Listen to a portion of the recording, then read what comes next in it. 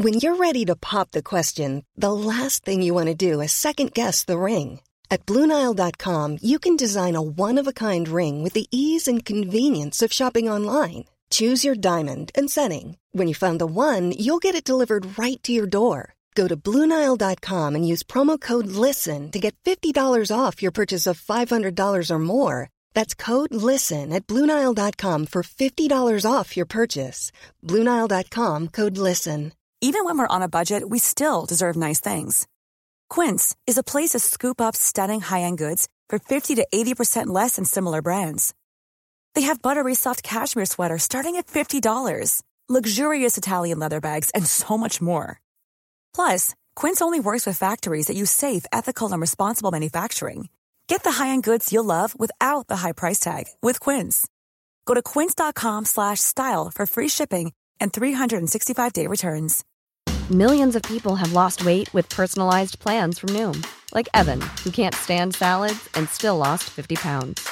Salads generally for most people are the easy button, right? For me, that wasn't an option. I never really was a salad guy. That's just not who I am. But Noom worked for me.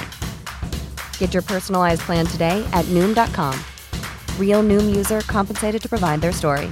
In 4 weeks, the typical Noom user can expect to lose 1 to 2 pounds per week. Individual results may vary.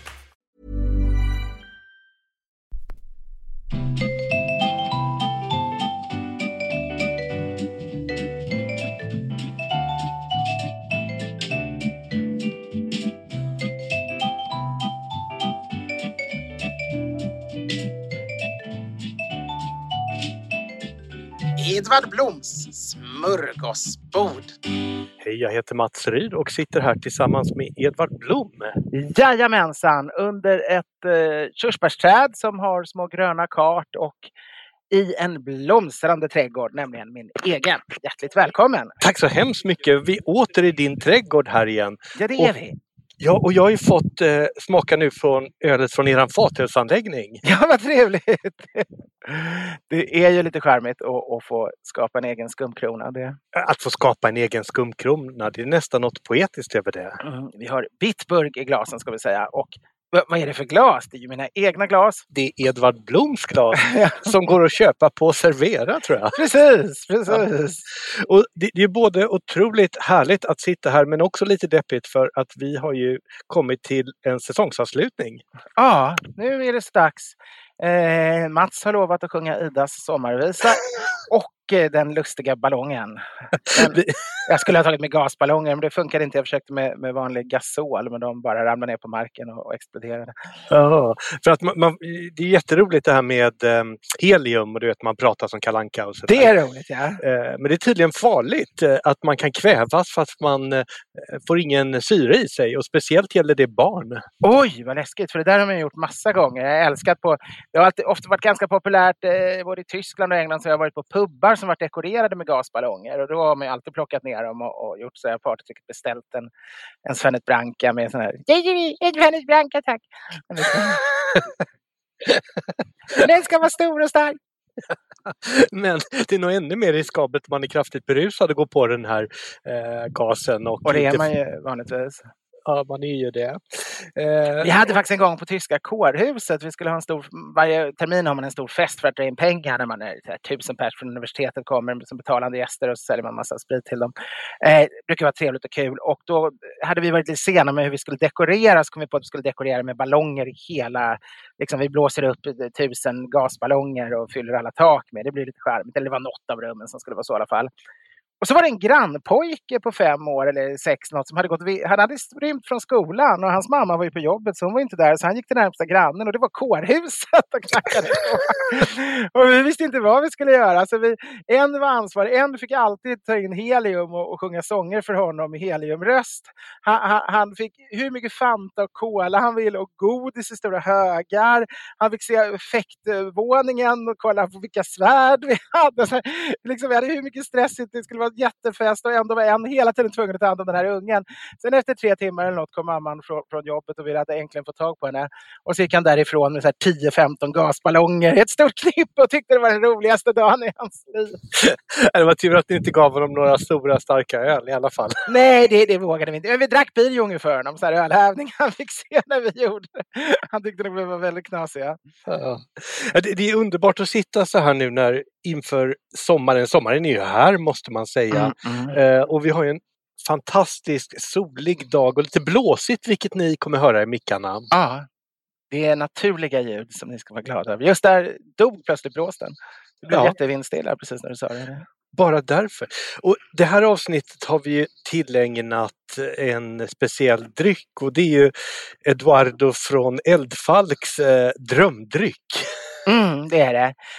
Och jag har faktiskt, det var ju så att vi hade, jag ska dra hela storyn, vi hade ju ett program, ett avsnitt för flera år sedan när vi hade bucket list för gourmet, gastronomisk bucket list. Och då hade jag tagit upp ett antal saker som jag liksom, det var väldigt lite som återstod tyckte jag. Jag hade ändå fått uppleva det mesta. Men bland de 10 sakerna jag hade på listan stod då Chateau de Quem.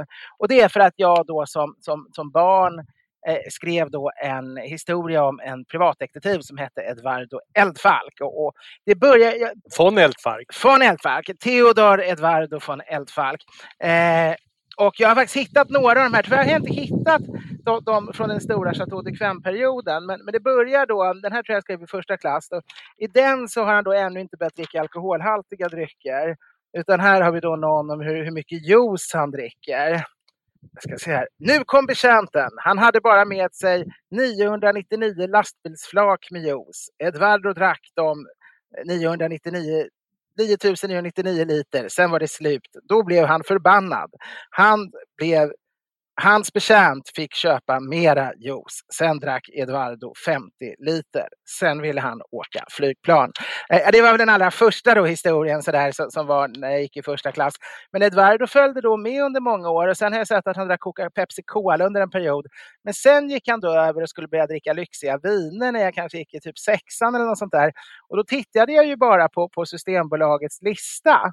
Och då valde man den allra dyraste och då var det Chateau de Quem som kom med. Så han drack Chateau de Quem till oxkött och till fisk och till allting. Jag hade ingen aning om att det var ädelsött. Men tyvärr har jag inte hittat någon av de här. Sen började jag dricka Sidecar också, gamla 20-talscocktailen. Det är helt normalt för en person som går i 6:an att skriva om ett alter ego som dricker sidecars. Och Chateau de Quem. Men sen har jag faktiskt hittat den sista jag gjorde någonsin. Den tror jag är från 7:an eller 8:an eller något sånt där kanske. Möjligen. Ja, någonstans där. Och då har jag liksom börjat försöka göra något lite mer James Bond-artat. Och då har jag tydligen fått lite bassning på det här. För jag har tyvärr inte något citat där han dricker Chateau de Quem. Men det var hans stora dryck. Men jag har inte riktig ordning i mina gamla manuspapper. Men någon måste ha påpekat att man liksom inte dricker allting till allting. För här har plötsligt Eduardo själv lärt sig det. Jag tänkte läsa upp ett citat. Om chefen kunde hon endast säga att han åt mycket. Och då helst fisk. Allra helst fet fisk. Såsom ål och lax. Hans favoritdryck var mycket söta röda viner. Och han rökte ständigt feta cigarrer. Eduardo såg upp mot Carol. Han drack väl inte söta röda viner till fet fisk?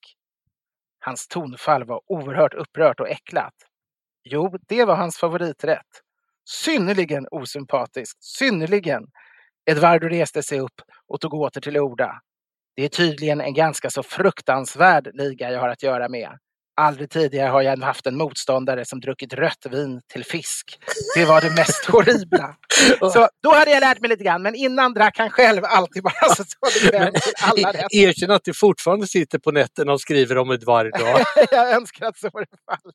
Och jag kan ju säga för alla lyssnarna att Edvard har då ett tjockt maskinskrivet manus här. Eller ett utkast här på en bok. Medan den första då är lite mer handskriven och målad med raketer och ja, annat gulligt. Så han hängde med. Jag lämnade väl det där med deckeriet för jag blev för snobbig sen någon gång i slutet av högstadiet och började skriva dikter istället.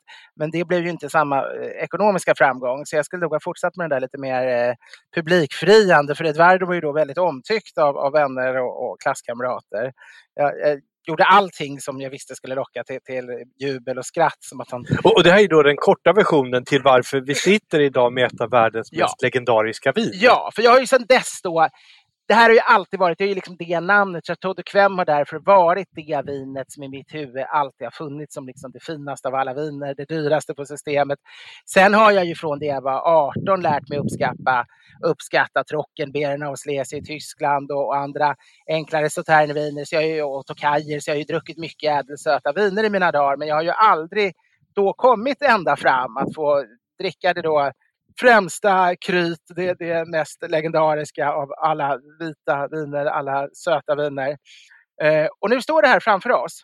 Och där tänkte jag så här att vi kör det lite som en cliffhanger och vi kan ju ta en liten lyssnarfråga emellan. Det kan vi göra. Lite allmänt livsprat. Men då kan jag också säga att till alla lyssnare att här på bordet i Edvards trädgård så har jag tagit med mig ett av alla mina många Trangia-spritkök. Och är otroligt då nördig i Trangia-spritkök och har flera olika sorters brännare. Allt från teröden till en variant för tredje världen som man förvärmer med teröd och så pumpar upp ett tryck i en flaska. Och så antänder man det här med en uppvärmd fotogen eller diesel eller vad man nu kan hitta i ett land där man inte kan gå in på Konsum och köpa bränsle. Fantastiskt. Och får en reaktorkärnvarm låga som bara bränner upp och gör att man kan laga då mat i minus 20, minus 30 utan problem. Oj, otroligt. Men idag har vi en enklare lösning. Idag har jag med mig en liten gasflaska och en liten gasbrännare som jag har kopplat in i Trangia-köket. Och det här ljudet, ska vi se. Och det är ju så Primus grundades. Det är ju så själva starten för Primus var. Och vad hette deras konkurrent som sen slogs ihop, men nu har jag glömt bort. Det var det Trangia och Primus. Primus och... Ja, det här borde jag kunna. Det var sånt här jag jobbade med en gång i tiden. I alla fall så var det ju gasolkök som var det tidiga. Och spritköken är en senare uppfinning. Men nu kommer gasolköken lite tillbaks. De har varit väldigt borta. Ja, de säljer som smör i Solsjön under hemestrarna. Årets julklapp förra året. Ja. Och då kanske man undrar varför vi har det här skramlande Trangia-köket. Ja. Och det är för att det ligger 2 stycken skivor med Sturehovs anklever framför oss. Och den har börjat svettas redan nu. Det tränger ut fett ur den för att vi råkar lägga den i solen. Vi kanske ska berätta lite hur vi har fått den här flaskan också. Ja, men definitivt. Ska jag läsa upp eller har du brevet eller? Ja, men du får jättegärna läsa. Det är alltså en herre som vill kallas Johan från Helsingborg och som är ett av våra fan och en av våra lyssnare. Hej, jag vill gärna erbjuda denna halvflaska. Det här skrev han då för 1,5 år sedan. Denna halvflaska från 1996 om ni är intresserade. Mailade er i december har jag för mig, men inget svar ännu. Oj, det måste ha hamnat i en spam-brevlåda då. Tack för en mycket bra podcast. Står just nu och stryker skjortor i vinkällan och lyssnar på era avsnitt från Ulla Vinblad. Pluspoäng om ni kan gissa vad brädspelet i bakgrunden heter. Det får nog gå på Mats och gissa. Och jag tackade naturligtvis självklart ja. Och då fick jag lite mer historia här. Jag har haft förmånen att dricka halvflaska. Jag är så glad att kunna skänka den till er eftersom ni troligen är de enda i Sverige som bäst kan njuta av den ädla drycken. Jag har haft förmånen att dricka halvflaskor av 1996 vid ett antal tillfällen och jag har faktiskt några kvar efter min gåva till er också. Första gången jag köpte 6 flaskor 96 var på en dansk online-vinaktion.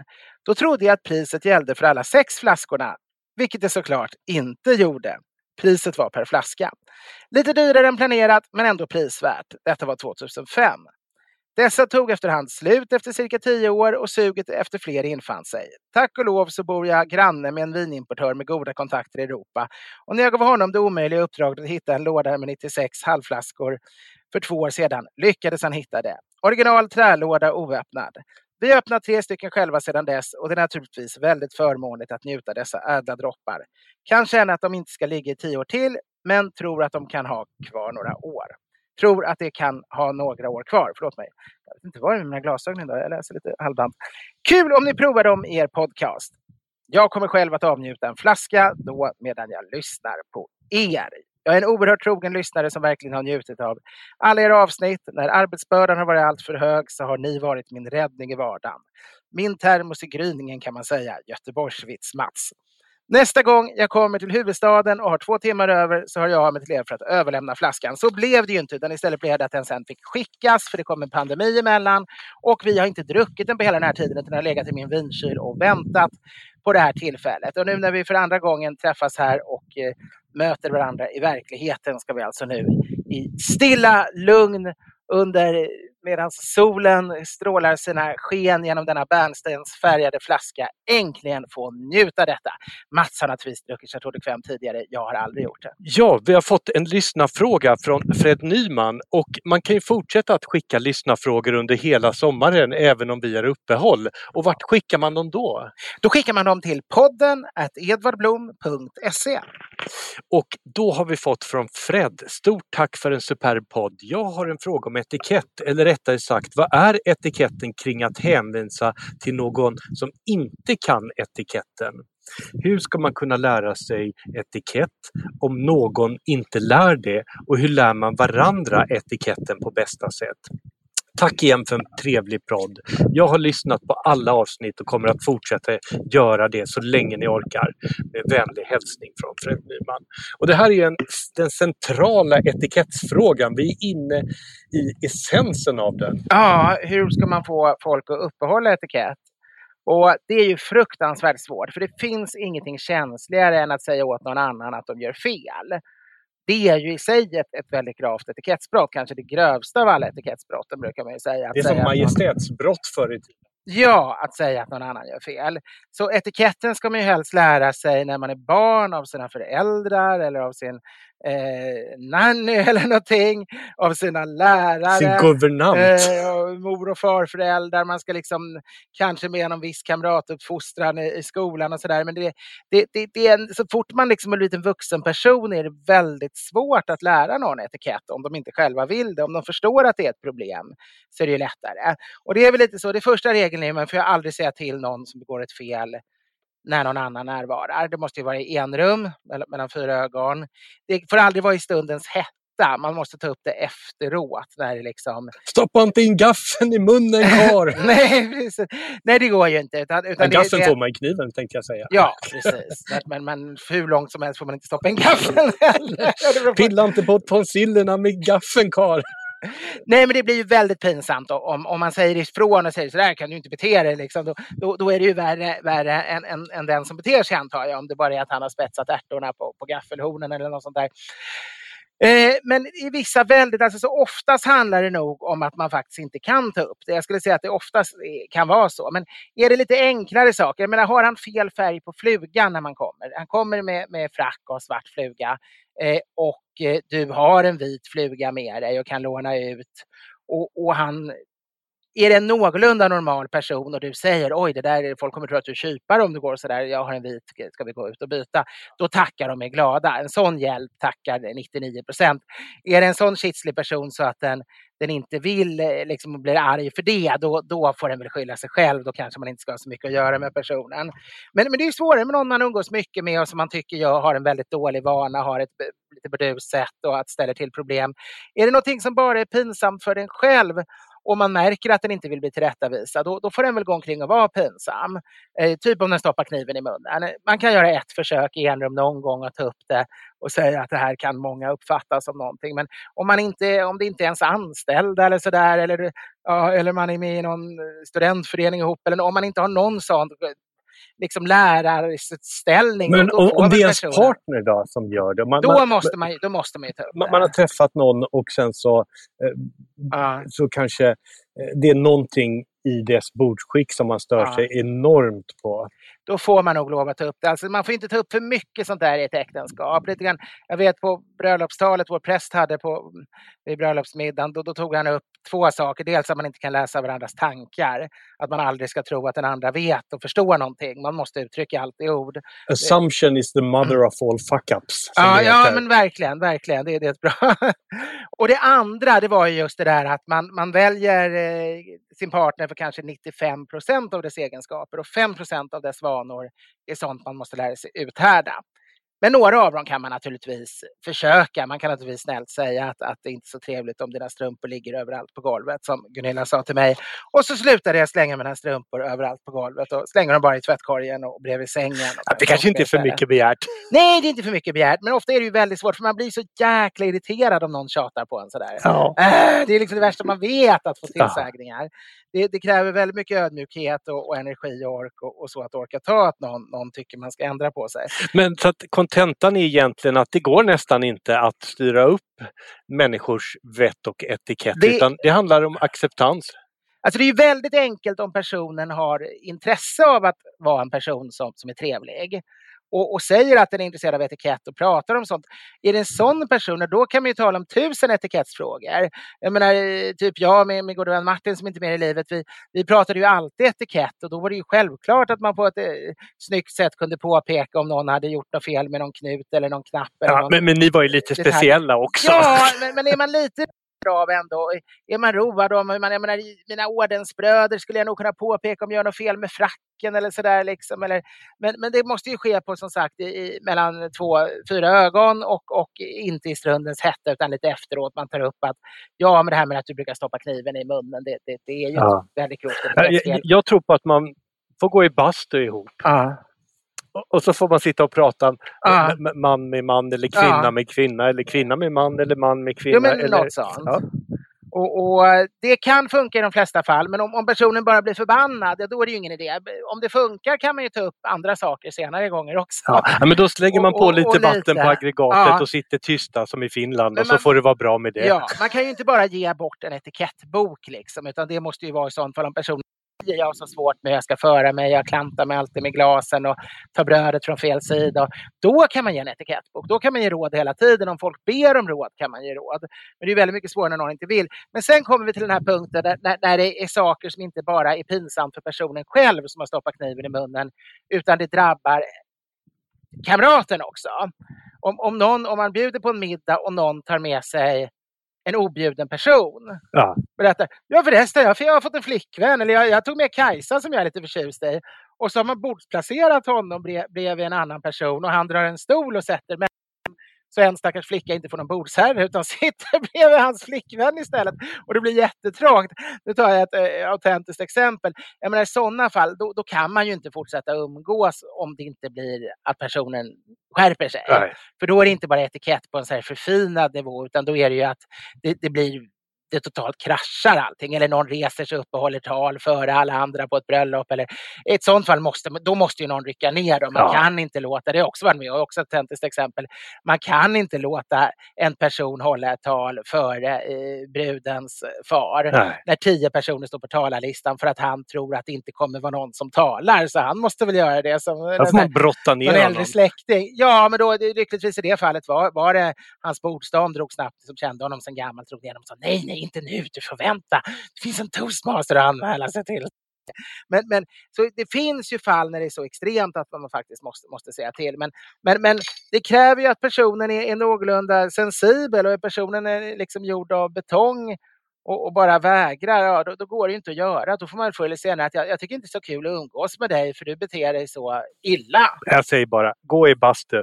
Vi hoppar därifrån till... Ska vi ta och tända spritköket? Det tycker jag vi gör. Nu blir det matlagnings-tv igen. Och sist vi hade det var ju också här hemma, som slutade med att det stod på en barnpall och reciterade ring, klocka, ring. Så man vet ju aldrig var det slutar med våra matlagnings-tv. Och nu har gasen gått igång i Triangia-köket. Det brinner varmt. Jag är orolig för att Edvard ska elda upp någonting. Vi lägger på handsprit precis bredvid, så man kanske vi ska inte hälla handsprit på det. Nu har vi en liten stekpanna som har gått på, en Triangia-modell med någon form av lätt beläggning. Jag är inte så förtjust i teflon, anser att det var ett nervgift. Jag kan ju nämna att jag precis fått en kolstålspanna i present. Mycket bättre. Och håller på och oljar in och bränner in den här pannan. Teflon och tyon är ju den enda nervgiften som vi faktiskt får i oss lite regelbundet sådär via maten. Ja, jag läste på BBC att mäns fertilitet har gått ner från 80 miljoner små simmare där till 40 miljoner i snitt. Vilket är gränsen från när man behöver börja få hjälp. Och det är teflon i en av skurkarna. Men inte Johan då? Vet faktiskt inte. Oj, här var det varmt. Här var det hett. Här fick jag... Här pyser det. Det är en otroligt het panna på kort tid. Ankleven har gått i. Man känner de feta dofterna.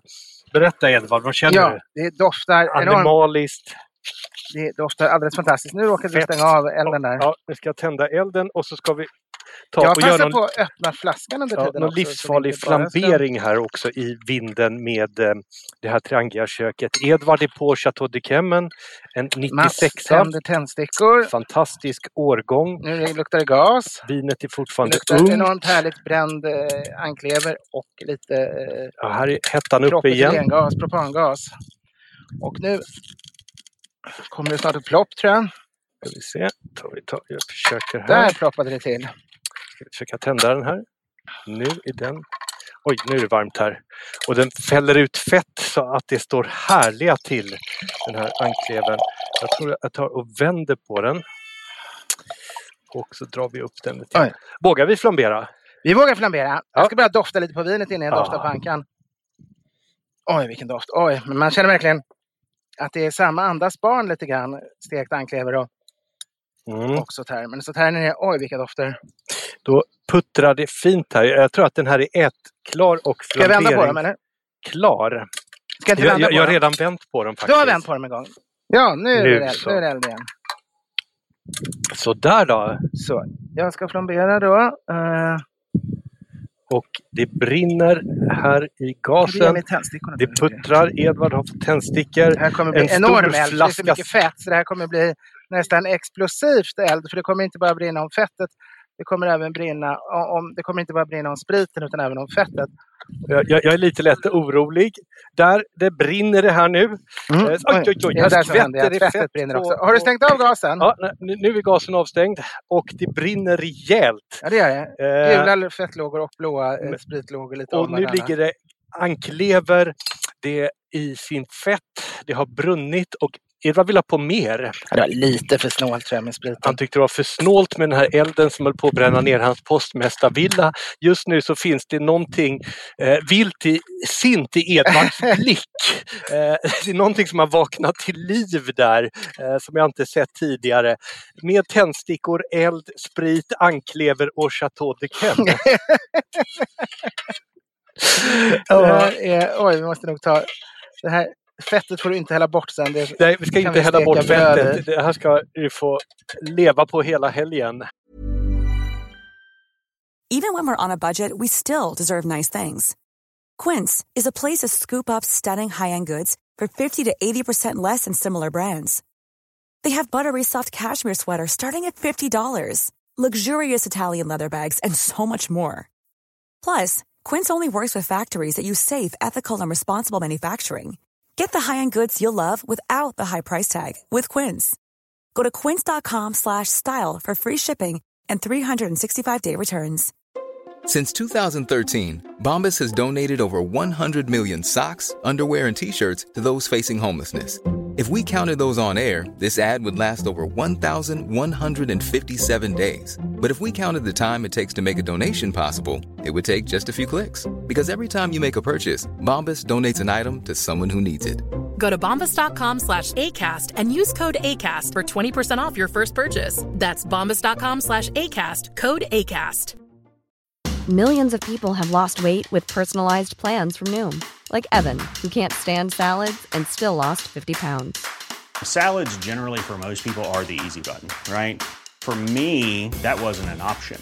I never really was a salad guy. That's just not who I am. But Noom worked for me. Get your personalized plan today at Noom.com. Real Noom user compensated to provide their story. In 4 weeks, the typical Noom user can expect to lose 1 to 2 pounds per week. Individual results may vary. Jag stoppar en bit anklever i munnen. Fantastiskt. Vad gott. Flamberad anklever. Och nu kommer vi till ögonblicket som Edvard från Eldfark och Edvard Blom har väntat på sen barnsben. Det hör det. Och här kommer det.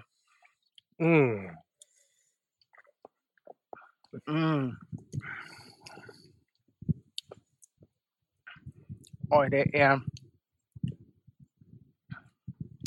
Otroligt intensivt, Ja. otroligt mångfacetterat. Jag kan ju säga att Chateau de Cam-slottet härstammar från 1400-talet i Sauternes i Bordeaux.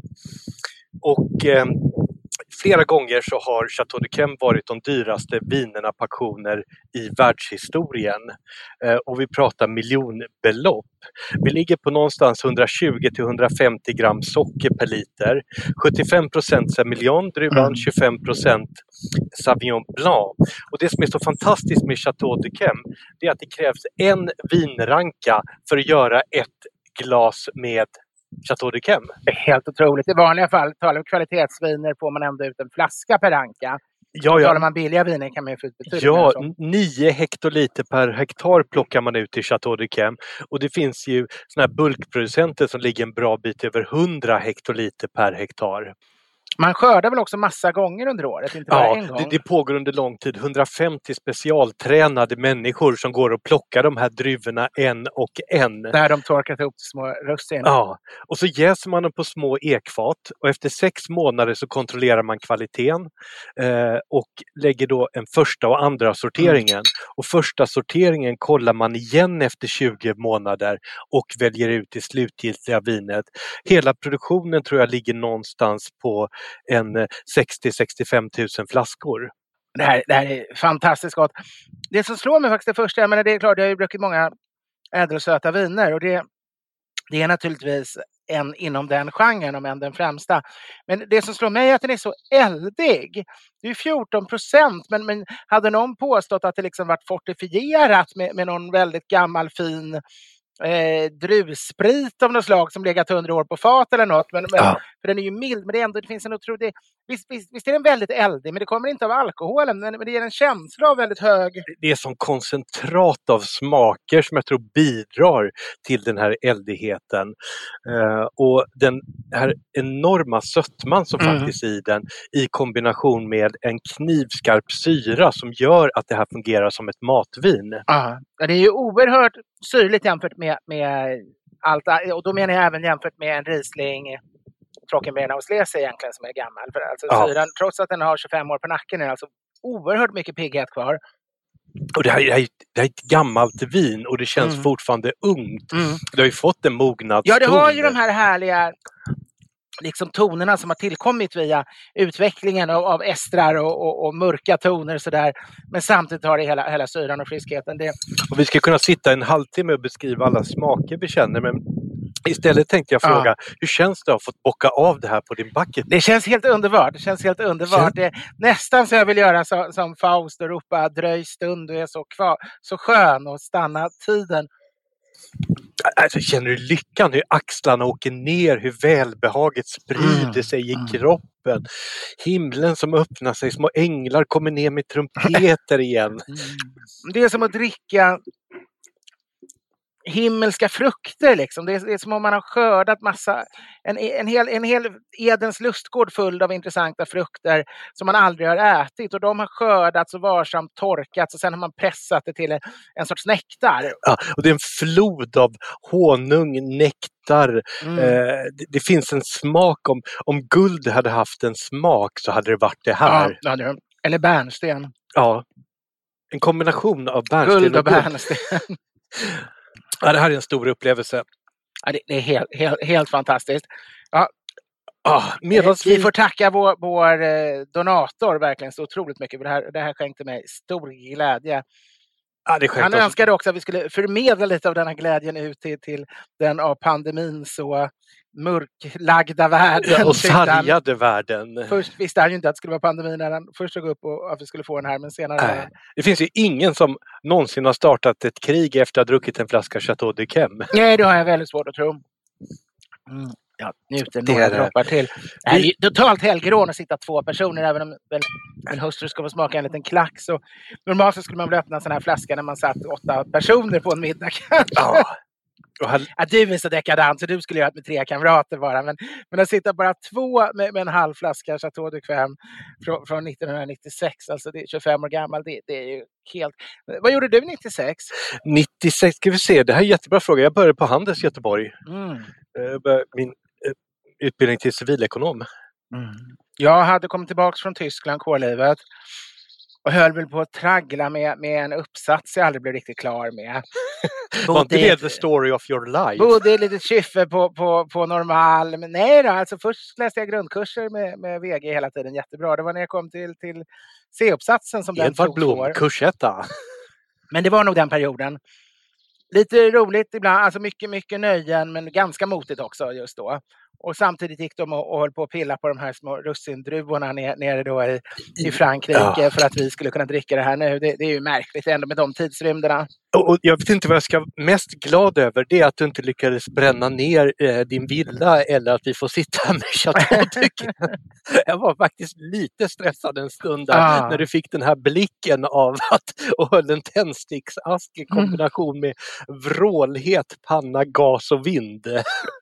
Fett och sprit.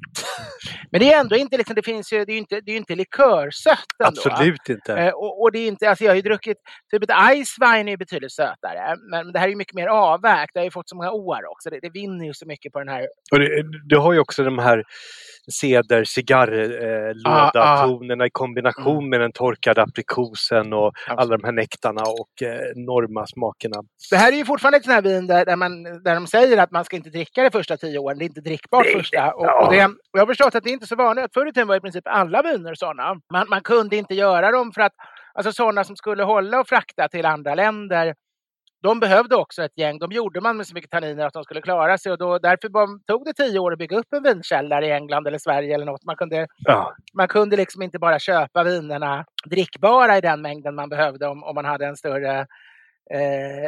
Men idag så är det ju inte lika vanligt med viner som är omöjliga att dricka första åren. Nej. Jag har ju haft möjlighet att träffa Sveriges största Chateau Duquesne-samlare genom tiderna, Nils Stormby, en extremt excentrisk läkare och kulturpersonlighet som han och en tandläkare Wales tävlade på alla auktioner om Chateau Duquesne. Och han sålde sin samling, ni killgissar jag, 2007 på Sotheby's tror jag det var i New York. Och det blev ju en förmögenhet givetvis. Och det är ju som sagt ett auktionsobjekt, och har man möjligheten att stoppa undan de riktigt bra åren och glömma dem i 50 år, då har man både en underbar upplevelse och en förmögenhet. Ja, vi får väl hälsa det här till våra unga lyssnare, för det köp inte Fermenta-aktier, köp Chateau Duquesne. Jag hade några år när jag höll på och började lite grann med att försöka samla vin och på med. Och jag köpte mycket. På den tiden stod det alltid Dagens Industri när de var som bäst att drickas. Det fanns alltid med i deras liksom. Och det var ganska roligt att köpa viner som man skulle dricka om 3 år eller 5 år eller 7 år eller minst 10 år eller sådär. Eller de var oftast för dyra. Men det fanns ofta rätt normalprisviner som rekommenderade 7 år eller så. Så då hade jag en rätt snygg lista och höll på att fixa och dona med det där. Men sen blev det, jag kom allt mindre ut till mina föräldrars villa liksom, och det gick ju inte att ha det i lägenheten. Men nu har jag ju ett garage, och nu vi är lite sugna på att bygga en vinkällare. Det är klart. Sen är man kanske inte riktigt ung nog för att kunna liksom köpa viner som ska börja dricka som 20 år tyvärr. Edvard, du måste tänka långsiktigt, måste tänka stort, grandiost. 20 år är ingenting för dig. Se dig själv som en ung hingst. Men för min lever! Ska vi ta en liten lyssnarkommentar? Ja, jag skulle egentligen bara vilja sitta och njuta en timme nu. Titta på solen och de gröna bladen och smutta på min Chateau Duquesne. Men jag inser att vi måste fortsätta programmet också. Det här är eufori är det. Hej på er, ni fantastiska människor. Jag lyssnade för ett par dagar sedan när ni på podden diskuterade klockor, äkta versus digitala. Idag rekommenderade Spotify för mig en låt som heter Death of the Cog av gruppen The Cog is Dead.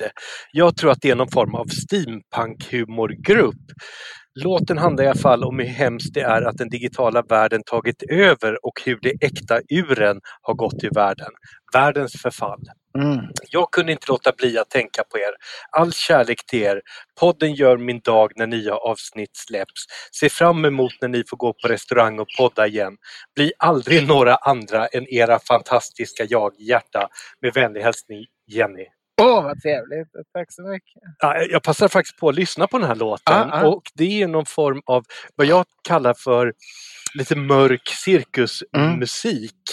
Okay. Och jag har en rekommendation där om ni någonsin får möjlighet att se The Tiger Lilies live, så är det en enorm upplevelse i den här lite mörka, humoristiska i en epok som varit stil. Man blir så varm i bröstet av det här. Det är lite så som när man har varit i nattvarden nästan. Jättekonstig liknelse. Betydligt mindre. Jag undrar om de välsignar tunnorna innan de där på kloster eller på slottet. Jag tror det. Det är betydligt billigare att gå till nattvarden. Ja, vi är lite saliga, har nästan lite svårt att komma vidare här. Ja, det har vi. Det är... Ja. Alkoholhalten kan öka på flaskan när den ligger. Det kan den inte göra. Nej, det kan den inte göra. Nej, för då är gästen dött av det är bara öl som kan jäsa vidare. Precis. Öl går ju ofta upp ett par procent och får problem på systemet när den har legat för att det plötsligt inte stämmer med etiketten och sådär. Och så börjar korkarna poppa. Men det är Strindberg. Vänta lite, det är Hemsöborna när bröllopet är och ölen står framme i solen och alla de här korkarna börjar poppa. Det är ju det som händer, det är ju kolsyra så det behöver inte vara särskilt starkt, det händer ändå. Det är jättetragiskt. Ska vi ta en liten, det här är ju nästan en liten stor fråga, men vi får avsluta den här säsongen med ett grilltema. Ja. Jag undrar hur ni brukar tänka när ni ska steka kött. Alla kockar säger att köttet ska vara rumstempererat när man ska steka det, men jag tycker att köttet blir så lätt överstekt då. Här kommer några fler frågor som ni gärna får diskutera. Saltar och pepprar ni innan eller efter? Steker ni enbart i smör eller olja eller en blandning? Låter ni fettkappan smälta och steker i det? Slänger ni vitlök och örter på slutet? Gör det verkligen skillnad? Hur länge låter ni köttet vila? Vill också bara passa på att tacka er för Sveriges härligaste podcast. Med vänlig hälsning Magnus. Vad trevligt. Ja, det var många frågor på en gång. Ja, det här med att låta köttet bli varmt. Alltså när man har en glödhet stekpanna så blir det ju ofta väldigt mycket bättre om man har om det är varmt ljummet ändå. Jag säger som Håkan Fällman, det värsta en kock kan frukta, det är värme. För mig så finns det 2 lägen när det gäller kött. Det är maxvärme eller avstängt. Och där vill jag ju då, är det om det inte ska långkokas, men om vi talar nu pratar vi steka grilla. Då är det ska vara så varmt så att grillen skakar. Stekpannan ska skaka på spisen. Och det är då man får maillardprocessen, porerna stänger sig. Och istället för att sänka värmen och halvkoka det, så lyfter man av köttet och så får det vila och så får det gå upp i temperatur. Och så slänger man på det på max. Igen? Okej. Så att hellre hålla på och lyfta tjockare av, bitar lägger man ofta in i ugnen efteråt för efterstekning. Men vila och steka på igen har jag inte testat. Så jobbiga. Och har jag såna här riktigt tjocka chuletonger, kottebuffer, så kan jag stå i 2 timmar på grillen på maxvärme och bara lyfta av på och så följer jag processen med stektermometer. Och är det en jättetjock bit så ska den ju självklart vara rumstempererad. Men är det en tunn 150-200 grammare så måste den vara kall inuti. Det är ju inte få stekyta. Nej, utan det är just de stora. Det förstod jag när vi var hos Djureskogs och hade ett inspelning.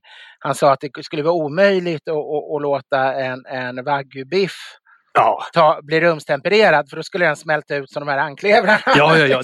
Den bör ju smälta vid 30 grader. Ja, så den måste ju komma kall. Och jag märkte med grillen också, vill man ha en rå kärna så är man ju, och de är tunna, så måste de ju vara kalla. Men medan en stor entrecote, alltså en helstekt entrecote, då är fördelen när den är varm inuti, då behöver den ju knappt. Då vill den bara få ytan. Då räcker det ju att den är tillagad och har legat ute i solen nästan. Nästan, man har gått runt med den i armhålan en kvart. Och sen saltet så brukar jag köra på salt innan. Jag kör rikligt med salt på kött. Peppar däremot så ser jag ingen anledning, för att den bränner man ju bara. Den bränner sönder. Alltså ibland kan man ju gnida in och låta det ligga över natten i kryddor, för då tränger ju kryddorna in. Men då blir det ju en sorts marinering. Och har man salt då så bör ju den laka ur det hela. Ja, så då blir det ju rimmat liksom. Så det är en annan typ. Det vill man ju ibland ha, men inte alltid. Men jag både saltar och kryddar en bit in i stekningen. Och sen beror det ju helt på vad det är för köttbit man gör. Jag gillar att steka i talg eller hälften smör, hälften talg om det är en stekpanna man ska ha fett till. Det som jag, ibland lite olivolja också. Ja, olivoljan inte jag svårt för de här temperaturerna som om det det ska är upp för hett. till. Ja. Att den är lite mer känslig Ja, där. man vill ha smaken om man gör vad vet jag, ossobuco eller något sånt, då vill man ju ha olivsmak på det hela. Men det kan man hälla på efteråt. Precis så. Där är det ju bra också med stekpanna om man kör olja till att börja med och bara bränner på maxvärme. Och sen kan man ju ha i en smörklick när det nästan är klart, bara för att få smaken. Ännu mer brun. För att smöret klarar ju knappt av den värmen som jag vill ha upp det i. Nej. Och sen fettkappan, det är ju talgen. Den är ju perfekt att skära av och steka i. Ja, man ska alltid ta tillvara på fett. Vi hade en jättefint kött vi hade fått av goda vänner från, jag tror det var från Lennart och Bror, något så här riktigt som hade hängt ur länge, det var så smakrikt. Och där bestod halva biffarna var fett. Så när vi hade ätit maten så skurit bort dem så var ju hälften fett. Men jag sköljde av dem där och sen malde jag dem och la in i frysen. Och sen nästa gång jag skulle göra köttfärsrätter så rörde jag ut med det där lyxfettet. Så att det blev liksom vanlig mager nötfärs rördes ut med så här långlagrad nötfett. Och det blir ju fantastiskt bra. Fett är bra, fett är gott. Vitlökörter, det gör jag jättegärna när jag lagar lamm till exempel. Jag gör det väldigt gärna när jag kör anka också. Låter det finnas med och öser. Är det entrecote så vill man ju bara på med grillen, maxvärme, vända och lyfta av tills den är klar inuti, låta vila lite, servera. Och då tycker jag ingen slår salt och peppar om köttet är toppklass. Nej. Sen är det gott. Jag är ju en dragon, älskar dragon. Ja, det är gott. Men det kan man gärna ha i bearnaisen eller... Men har man inte bea så har jag det gärna på köttet istället. Och ibland kan det ju vara gott med den mexikanska biffen att man har chili på naturligtvis. Men inte på de allra lyxigaste, men ändå en hyfsat bra köttbit om man vill köra mexikansk en varm kväll eller sådär. Tycker jag ändå kan vara gott med chili.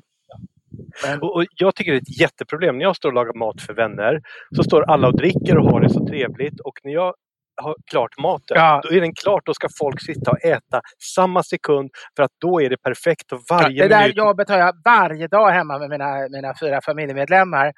De tycker jag är en skrikande fascist. Men har jag stått där och lagat mat jag vill att de ska vänta på maten och inte maten på dem. Exakt. Men felet är att jag ju alltid därför blir lite hysterisk och står och skriker och domderar som en hustyrann. Sådär när köttet börjar bli klart eller fisken börjar bli klart ännu mer. Men de kanske inte riktigt förstår, i alla fall inte barnen förstår väl riktigt att det är så viktigt att vara där just då. Men... Jag har faktiskt fått ett utbrott i Torekov en gång när jag var på en middag med mängder med människor. Jag hade köpt enorma piggvarar och lagt så mycket tid och pengar på den här middagen. Och vitbourgogne till och folk sätter sig inte. Och jag står och kolgrillar de här och sliter för att få dem perfekt tempade. Det är en teknik med en piggvar på kolgrill. Jag vet. Och folk sätter sig inte, och till slut fick jag ett sånt här blodsockerutfall. Du sätter ner!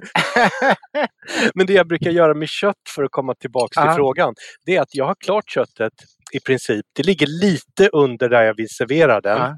Och sen när alla verkligen har satt sig, då slänger jag bara på en sista gång, värmer på det och sen skär upp det och serverar. Och det tystnar där, det är inte vanligt. Nej, förlåt. Jag väntade på nästa fråga. Han hade så många frågor så jag trodde han hade en till. Har vi avverkat alla hans frågor nu? Vi har avverkat alla frågorna rakt av. Men vad bra. Och vad innebär det? Det innebär att det är sommaravslutning. Ja, det är det. Och vi vill tacka alla som lyssnar.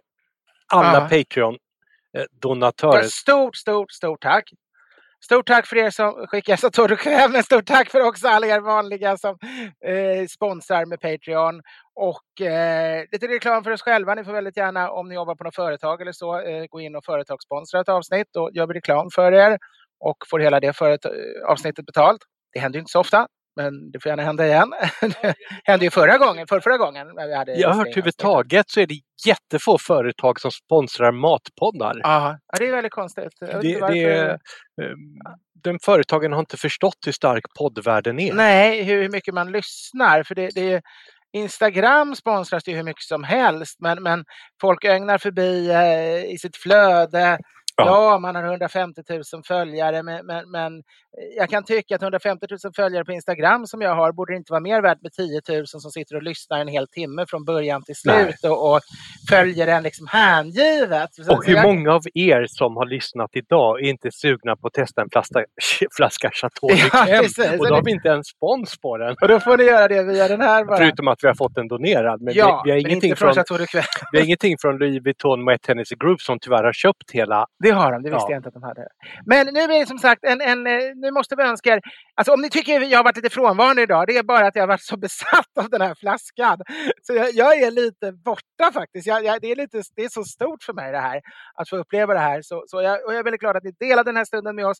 Och nu vill vi ändå liksom, nu kommer det dröja ett par månader kanske, eller i alla fall, vad blir det, 1,5 månad innan vi kommer tillbaka. Vi kommer tillbaka kanske en bit in i augusti, eller slutet av augusti kanske, jag vet inte riktigt. Vi vet aldrig i förväg när vi kommer tillbaka. Och vi får en utkik. Men vi är med i våra andar och i våra hjärtan. Och nu Mats, nu är det dags för Idas sommarvisa. Vi hade en lyssnare som skrev in att han gärna inte såg oss sjunga igen. Sa han det? Ja. Nej, då får vi reklamera. Ja, vi är sämst. Du ska inte tro det blir sommar. Om inte jag hjälper till i sommaren och gör lite somrigt. Vad är det sen?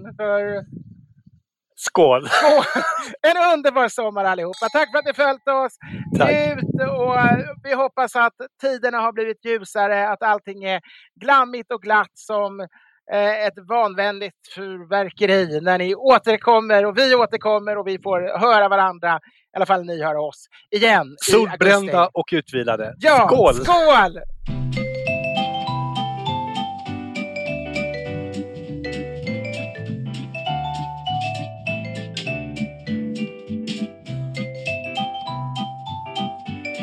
Producent var Henrik Insulander på Tonic Produktion AB. Edvard Bloms smörgåsbord. Mom deserves the best, and there's no better place to shop for Mother's Day than Whole Foods Market. They're your destination for unbeatable savings, from premium gifts to show-stopping flowers and irresistible desserts. Start by saving 33% with Prime on all body care and candles. Then get a 15-stem bunch of tulips for just $9.99 each with Prime. Round out Mom's menu with festive rosé, irresistible berry chantilly cake, and more special treats. Come celebrate Mother's Day at Whole Foods Market. Imagine the softest sheets you've ever felt. Now imagine them getting even softer over time. That's what you'll feel with Boll & Branch's organic cotton sheets. In a recent customer survey, 96% replied that Boll & Branch sheets get softer with every wash. Start getting your best night's sleep in these sheets that get softer and softer for years to come. Try their sheets with a 30-night guarantee. Plus, get 15% off your first order at bollandbranch.com. Code BUTTERY. Exclusions apply. See site for details. Planning for your next trip? Elevate your travel style with Quince. Quince has all the jet-setting essentials you'll want for your next getaway, like European linen, premium luggage options, buttery soft Italian leather bags, and so much more. And is all priced at 50 to 80% less than similar brands. Plus, Quince only works with factories that use safe and ethical manufacturing practices. Pack your bags with high-quality essentials you'll be wearing for vacations to come with Quince. Go to quince.com/pack for free shipping and 365-day returns.